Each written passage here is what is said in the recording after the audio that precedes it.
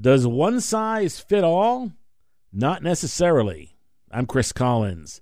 Western Mass lawmakers are keeping a close eye on efforts to pass legislation to reform police operations statewide.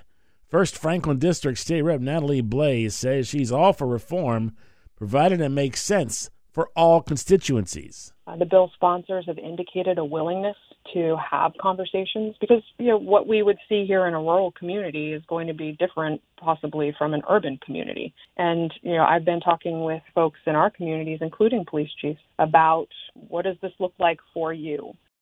The state Senate's currently considering a wide-ranging bill that would create a new statewide oversight system for police departments. And while most people agree that some type of overhaul is necessary, there seems to be a lot of disagreement on how far that should go and whether enough may in fact be too much.